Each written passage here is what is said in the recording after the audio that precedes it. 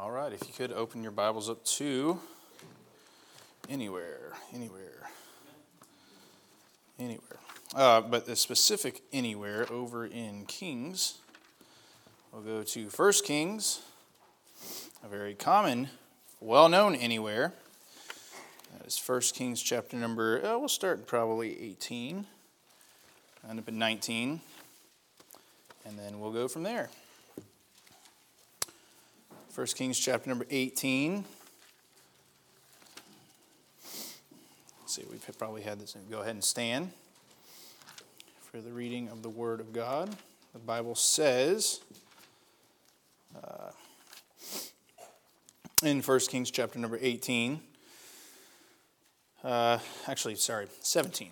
It's right over next door. 17. And Elisha, in verse 1, the Tishbite, who was of the inhabitants of Gilead, said unto Ahab, As the Lord of God, or the Lord God of Israel liveth, before whom I stand, there shall not be dew nor rain these years, but according to my word.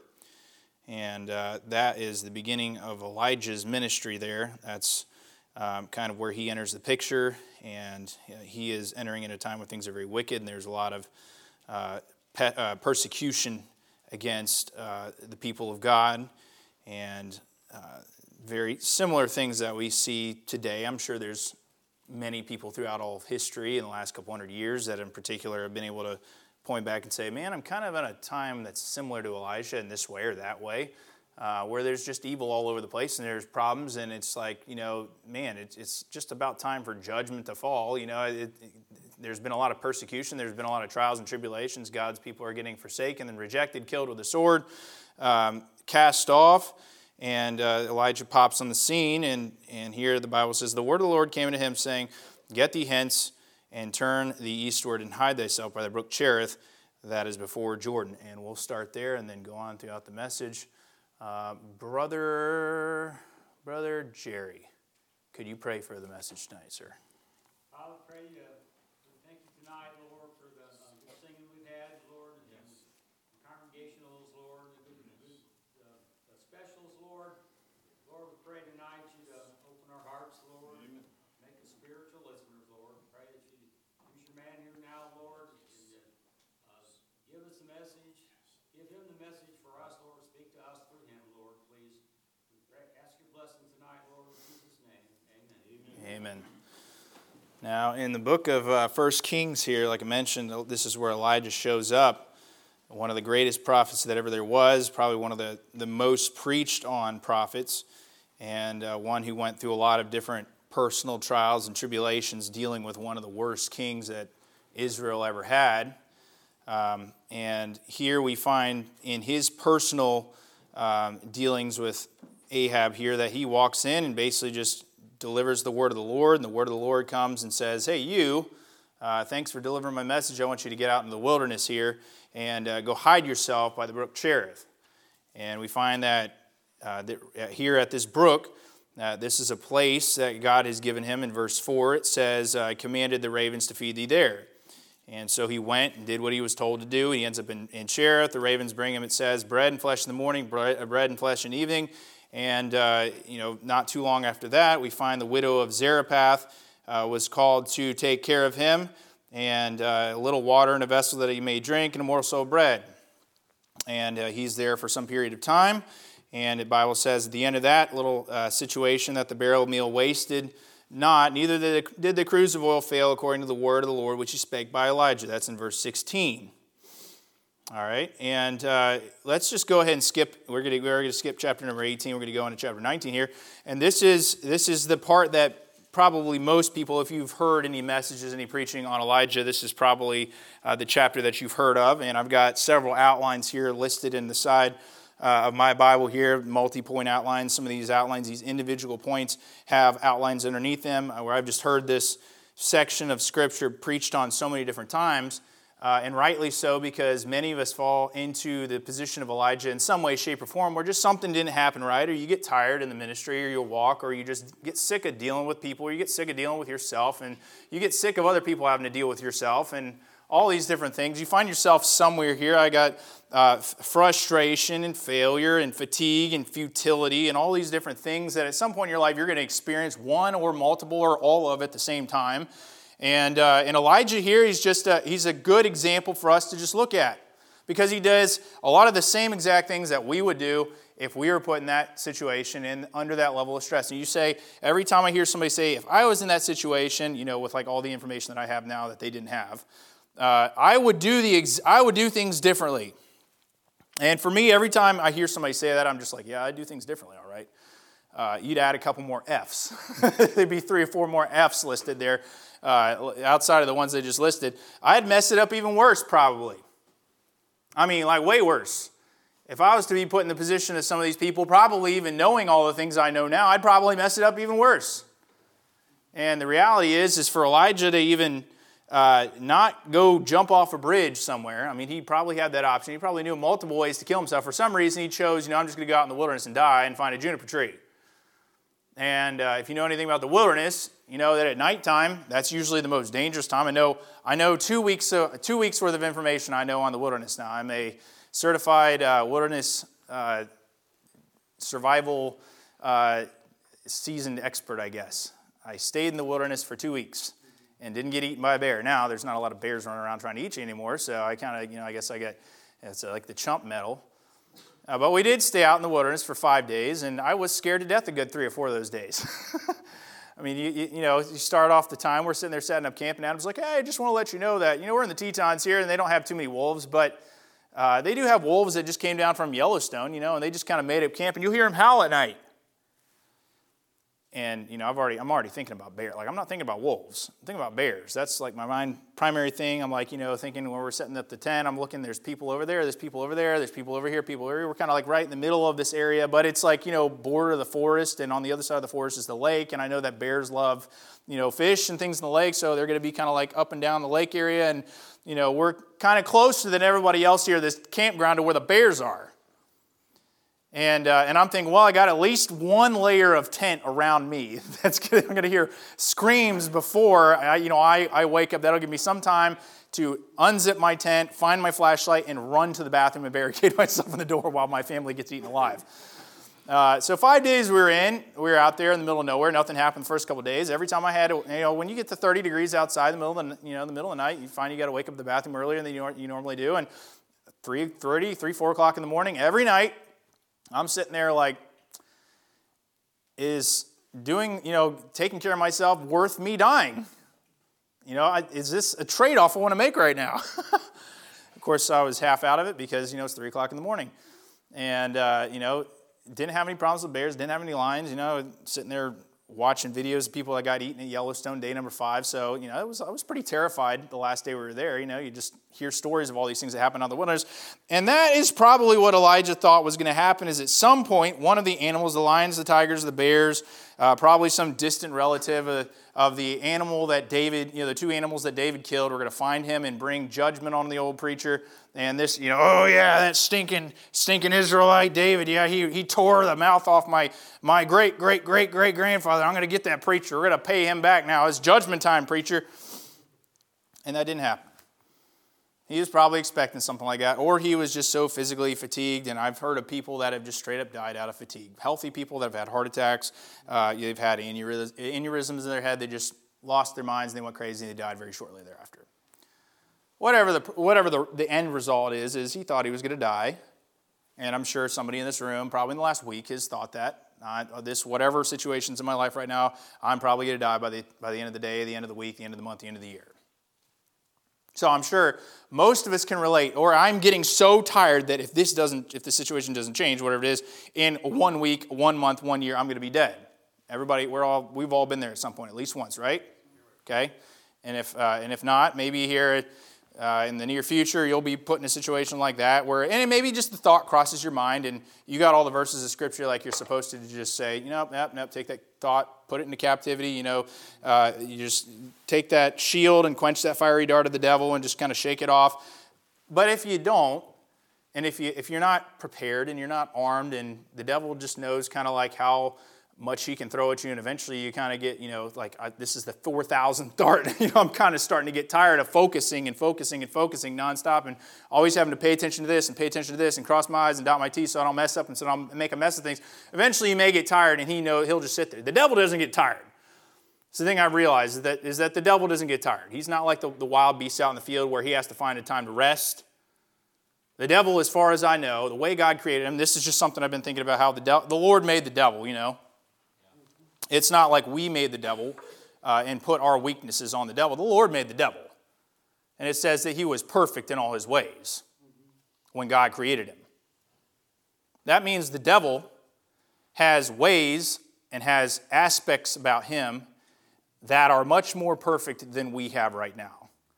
If it says that he's able to accuse us as in plural, as in all of us, day and night before the Lord, I'd say that he probably doesn't have anything that makes him he probably doesn't need coffee in the morning, is what I'm trying to say.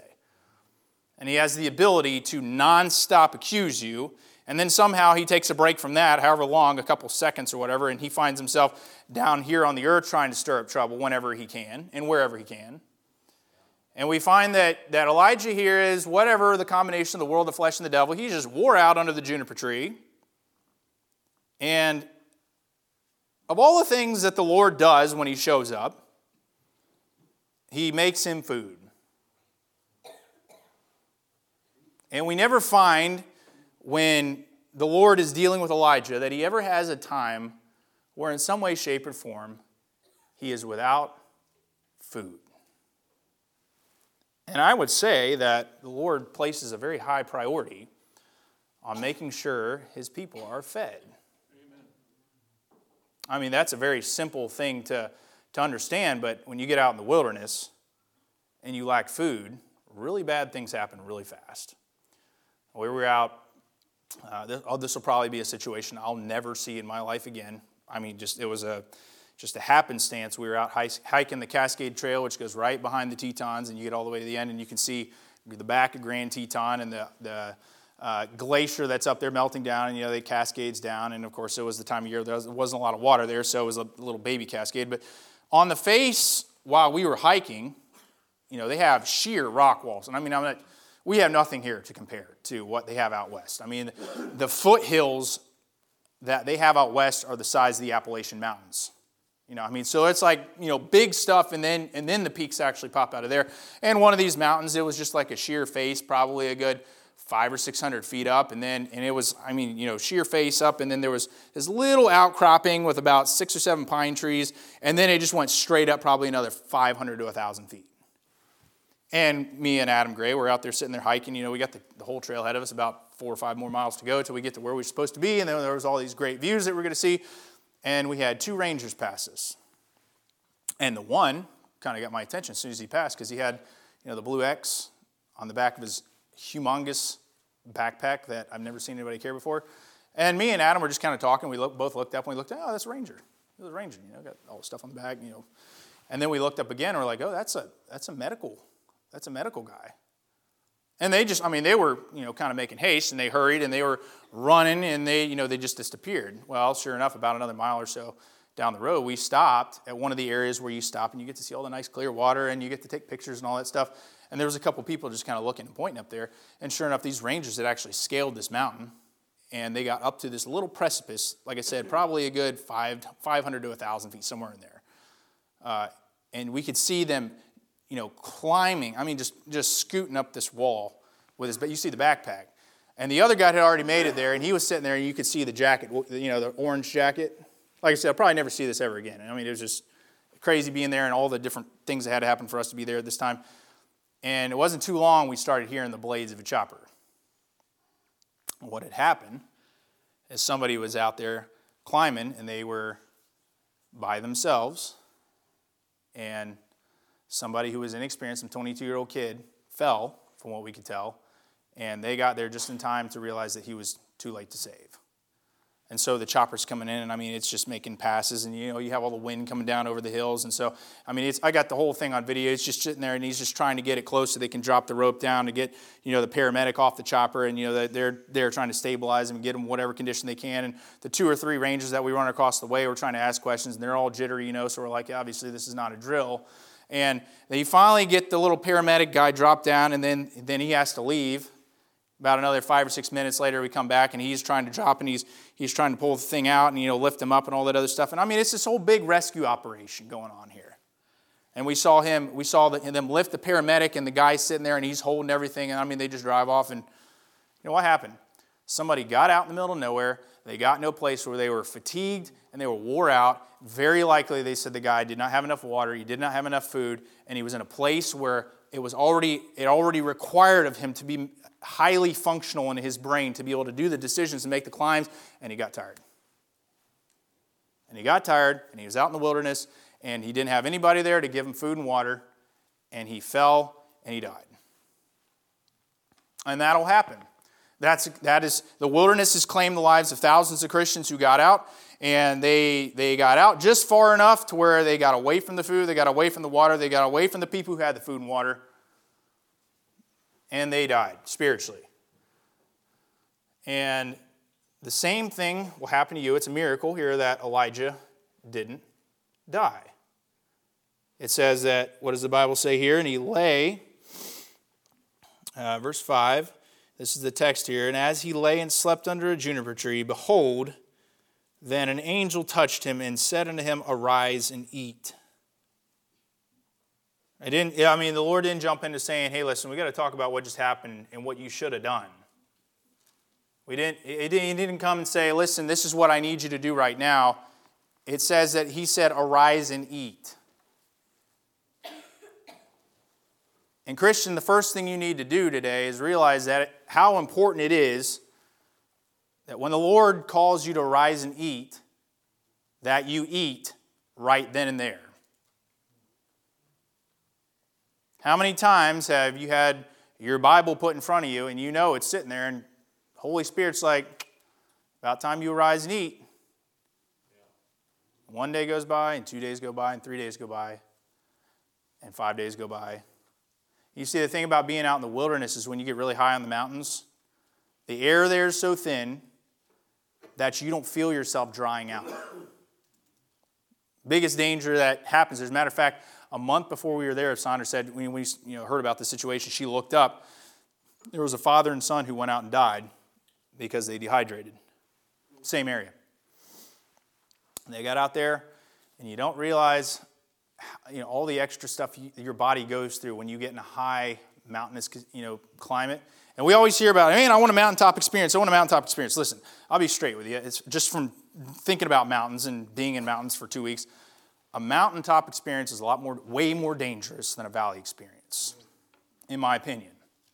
I had a picture that I saw. Somebody went and took one of those drone shots, They were at a peak of the 4th highest mountain in the world. I mean, literally the peak. Like, a lot of peaks you can't get to. You get to a certain point, and you're like 85, 90% of the way there, and they call it the peak. It's the highest point you can get, and, it's literally impossible. Like, you have to climb up an area where you're going to have to go through, and you'll create an avalanche. Like, you physically can't get any higher than that, and you've reached the peak, and they got the little, like we saw multiple times, the little pin there, the Geological Survey, that's the highest point right there. These people were at the 4th highest peak in the world, and the drone's showing Everest in the background.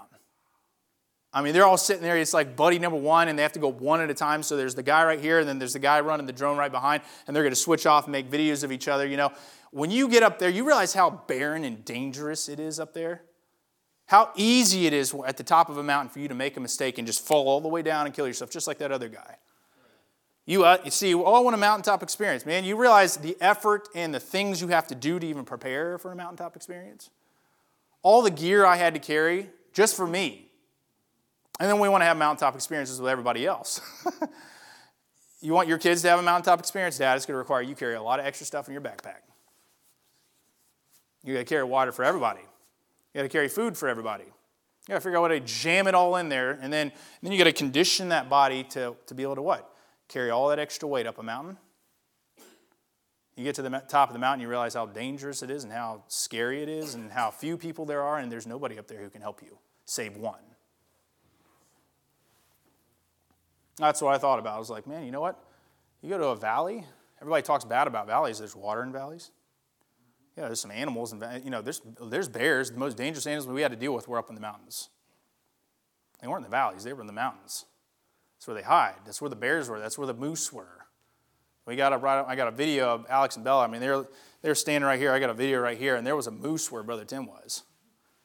Fortunately, we're on a rock, so if the thing went crazy, it's like he got to jump really high to get us. But moose, bear, those things all hide up in the mountains. Why? Because they are a lot better at surviving than the idiot people who decide to walk up there. And they're good. They're adapted to it.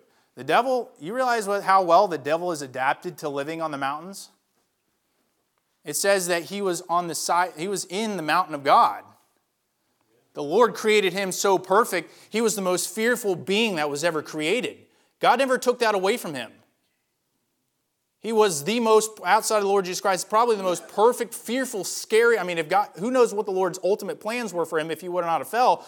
But it's like you come to God, you go through this guy first. And you think, like my little son, he likes to draw pictures of Bowser and, pictures of little goofy things from Nintendo and weird stuff that he sees. And you think of the creativity of God, the terror and the fear that looking at Lucifer and Satan would have put in them. He already said what he was capable of. People fall down at the sight of him.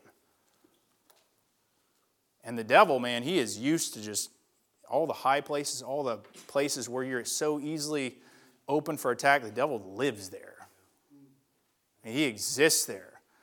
And making no doubt, the devil is here present somewhere in the background. It says that there was 2,000 devils split between two of those, the maniac, they call him the maniac of Gadara. You got to imagine how many little devils. If he has enough to throw 2,000 at anywhere from 1 to 2 people, you're talking 1,000 devils. The Lord's like, oh, you group of people, you go after that one guy. Think how many hundreds of thousands of devils there may be in some people in this room right now. Probably got 20 or 30 of them on myself sometimes, And the devil's he's got enough utilities and resources and devil power. He can get just about anything he wants done if it's not for the grace of God stepping in and saying, you know what, actually, I'm going to wake him up before I let all this stuff happen to him. Hey, I need you to arise and eat. Elijah, I need you just to arise and eat. I don't need you to arise and walk yet. Here's the second thing is the Lord knows how long and how dangerous and how hard the journey is going to be. You don't. You just need to arise and eat as many times as he tells you before you go on the journey. It says here the second time, he arose and ate. He arose and ate. In verse number 6, and he looked, and behold, there was a cake baking on the coals. Well, Lord, where's the meat? You sent the ravens over here at Cherith, and you got bread and flesh, morning, evening. Lord, where's the meat? That's a typical Hebrew thing. All we got is this manna. We don't have, where's the meat? Where's the meat? We want meat like we had back here, like we had back in the past. We want the food that we want, Lord. See, when the Lord says arise and eat, whatever food he puts in front of you is what you need to get you where he wants you to go. And when the Lord gave him meat and flesh and bread, it was because the Lord wanted him to have meat and bread. Probably just a little bit extra. Just to kind of be nice to him there because the Lord knew all the stuff he was going to put him through. And Elijah, there's going to come a time where I'm just going to give you bread. And it may be baked by a woman at Zarephath, and she may burn a couple of them here and there. Some days I may come and I may have an angel. Could you imagine what that tasted like? Like I said, the Lord created Lucifer and all the perfection there, perfect in his ways. Could you imagine having a piece of food baked by the person who invented food? Could you imagine what that tasted like? The widow of Zarephath probably cooked pretty good food, I'd say, because he stayed there long enough. He didn't go try to find any food anywhere else. It's probably the best biscuit that there ever was served anywhere ever. Ain't got nothing on what is it? Not Red Robin. What is it? Cracker Barrel. You say Cracker Barrel's got some good ones too. A little gravy and stuff like that on. But I'm thinking about the cheddar ones from Red Lobster. There we go. I'm thinking Red Robin and what would you say? Cracker. Yeah, there we go. But better than those. And he has this sitting there, and it's like he just goes right back to sleep. He says, hey, get up, man.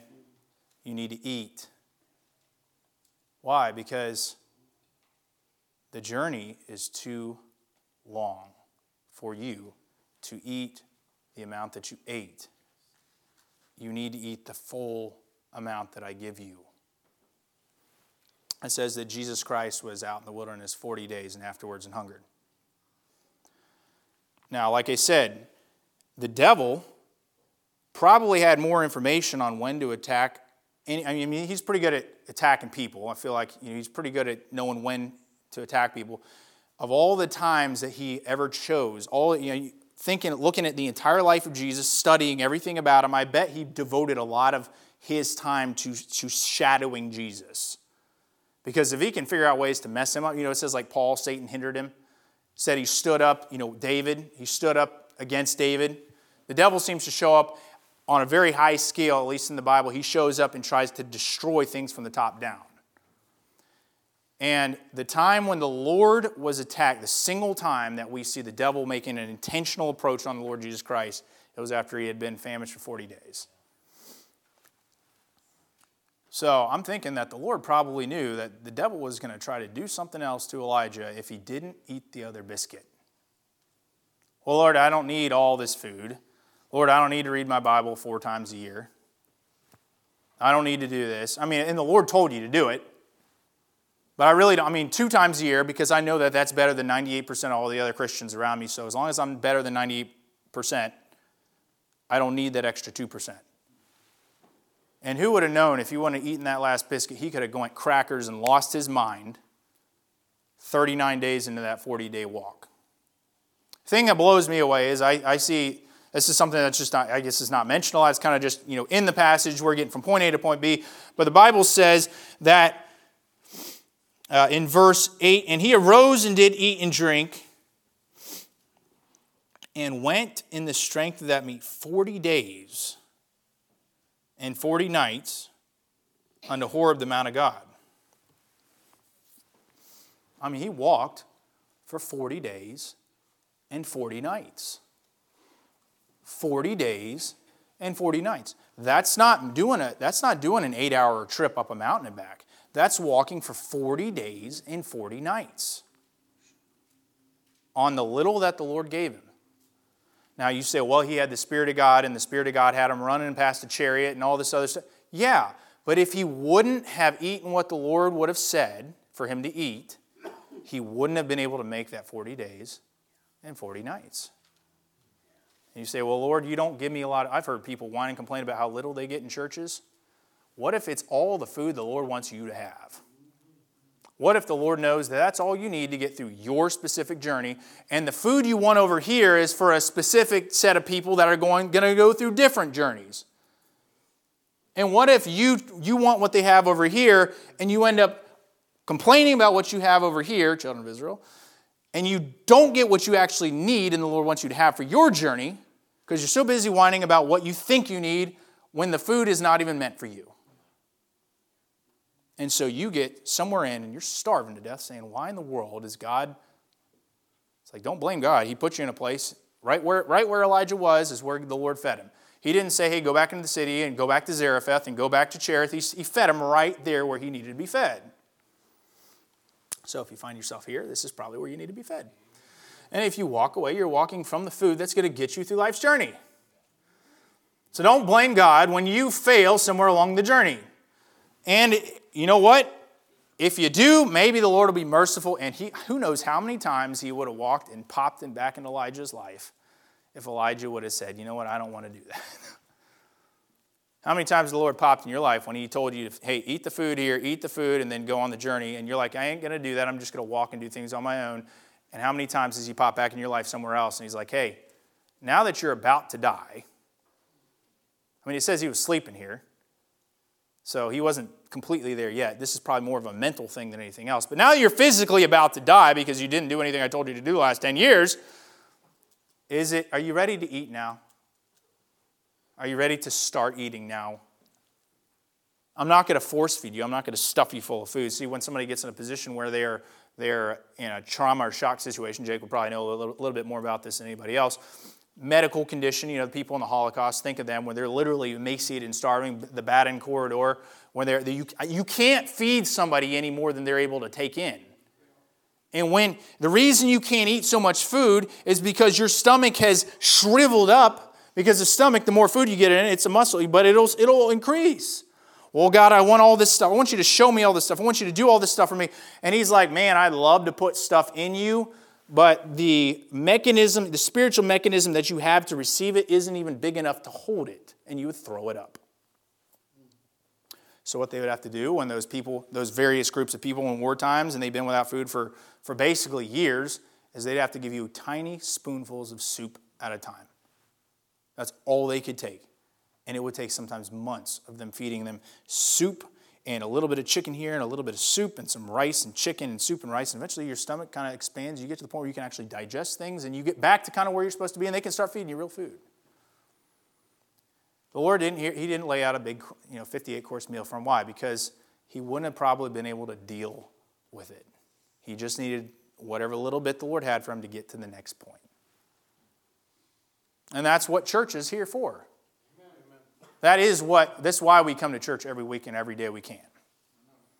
Is because the devil is out there with all the perfect resources that he has. As far as I know, God did not change the ability of those angels, or he did not change the ability of the devil to cause destruction. He just gave us the ability to be able to resist that and to call on him for help when we need it in present time of trouble.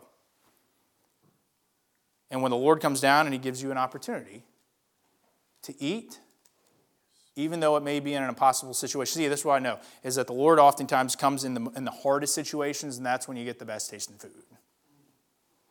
And the meal that you remember, I'm sure he remembered the meals at Cherith, and I'm sure he remembered the meals at the widow's house. But man, Lord, when I was that close to dying, I remember when you came and cooked for me personally. And it says that he went on his way. Same bad attitude. Same problems in his head. Get 40 days, and he was sitting there thinking about everything he had to go through, thinking he had the same complaint when he got to where he was. But God gave him what he needed to get to the next point where he dealt with him again.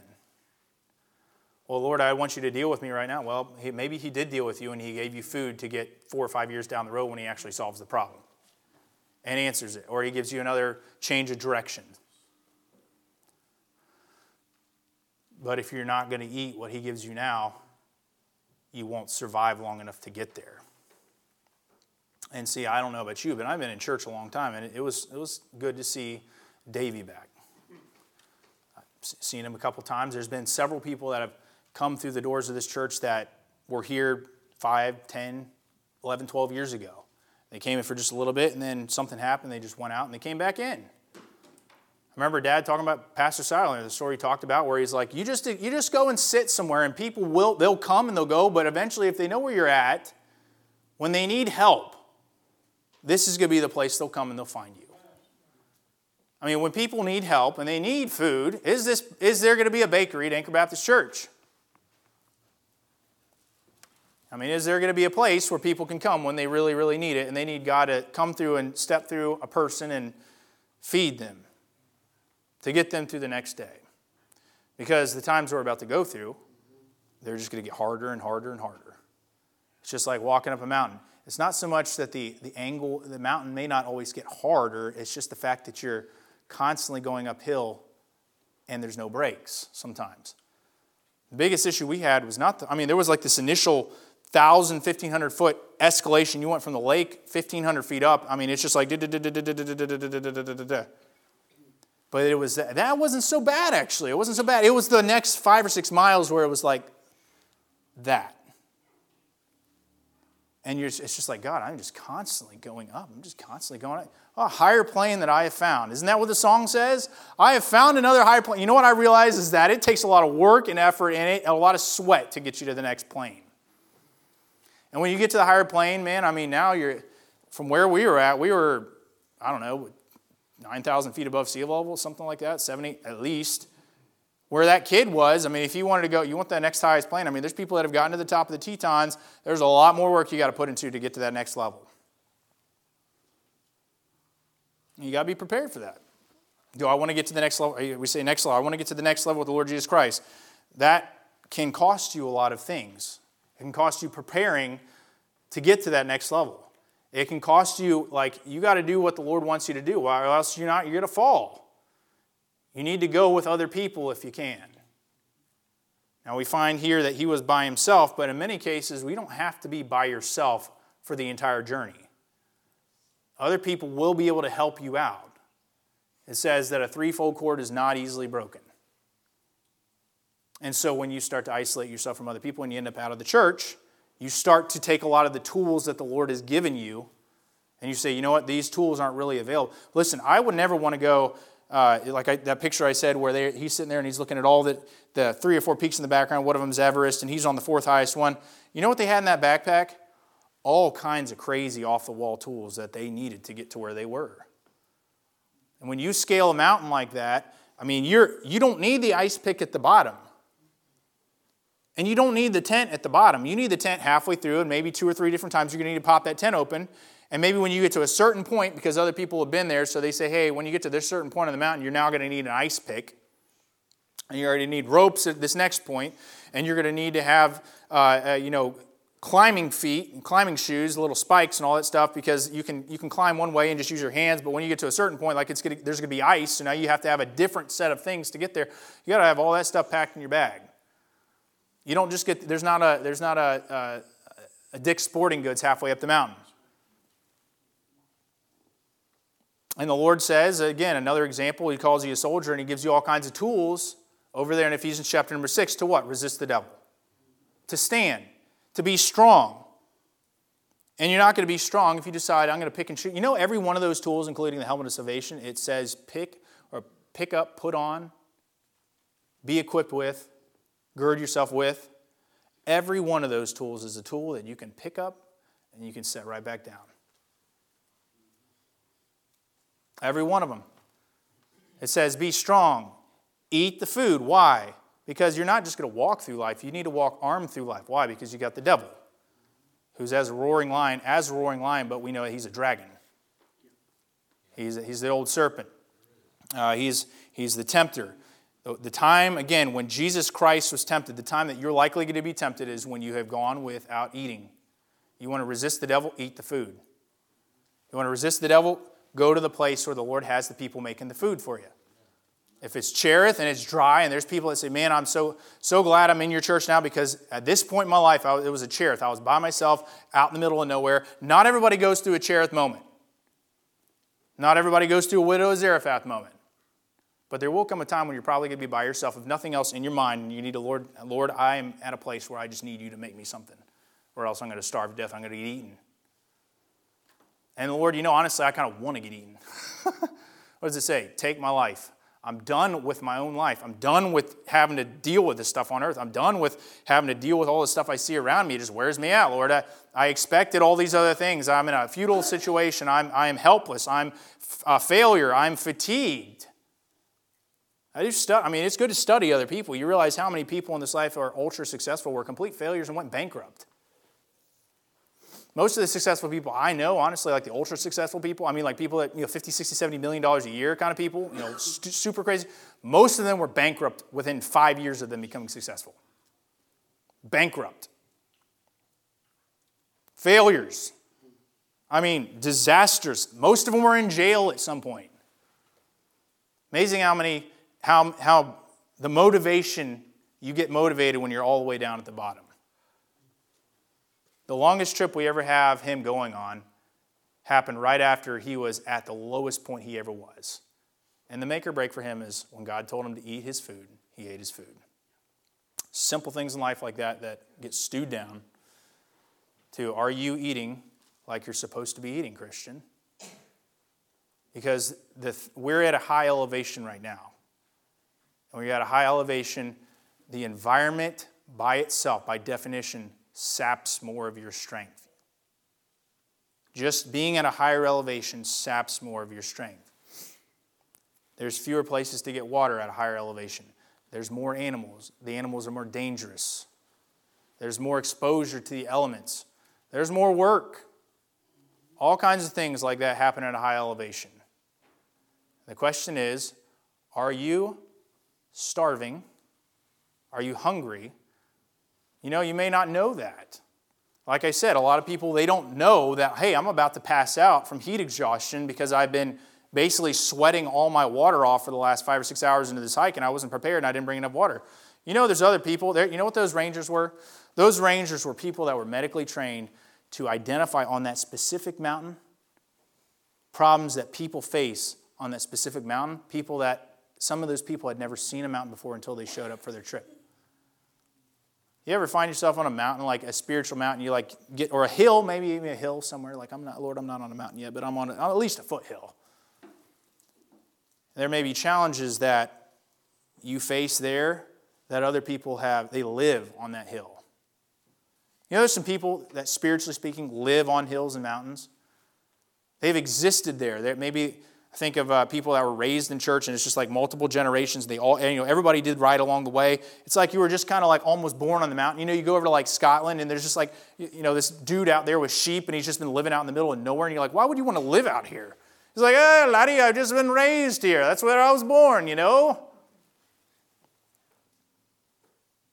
When those people say, hey, man, you look like you're thirsty, it's because they've seen 75 other people just like you, and they've got 6 stories of people who didn't listen.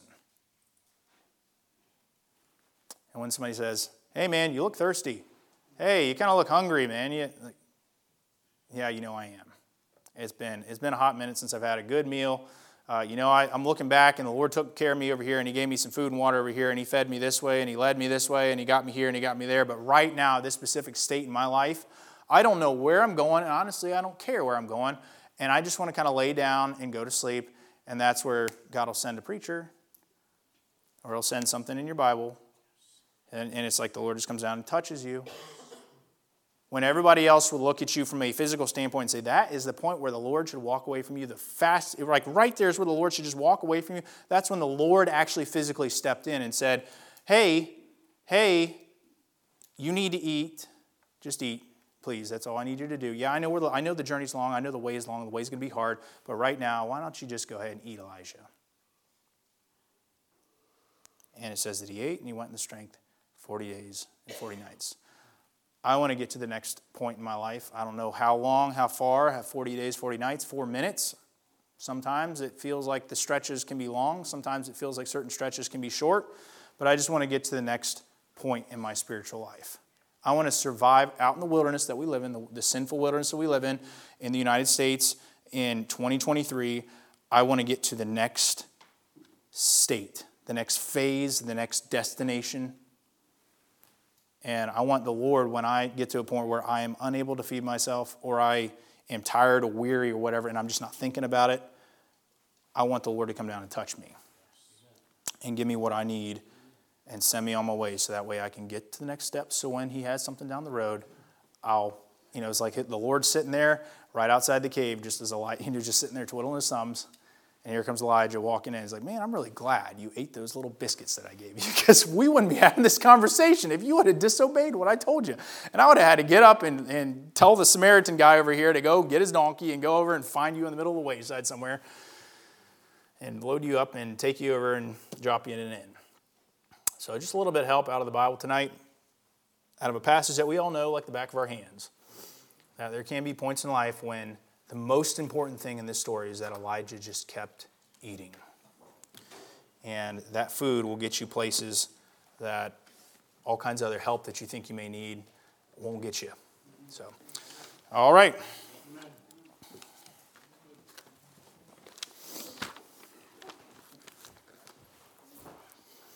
Great story. You preach some things over and over and over and over and over again. Never get to the end. Elijah didn't have no money, didn't have any sustenance that would have kept him. Everything was provided by him to him by the Lord. And so many times we lose sight of that, which is something that you got. It's a learned trait. That's a learned thing. You got to learn how to let go of some stuff, because when he's up on the mountain and Jezebel was out to kill him, he got back down to the city and Jezebel said, tomorrow you're going to be dead. He takes off out in the wilderness. He has absolutely nothing. He can run. He's free of the things of the world to pull him back down. And he can get out there and be alone with God. And that's exactly where you want to be sometime. Some of the best times of my life wasn't when I had everything. It was when I had absolutely nothing. It's when I was with him. Where's Jerry at? Jerry, you up here? Oh, what are you doing over there? Y'all gonna play a duet or something? You can't hear me say a song from over there?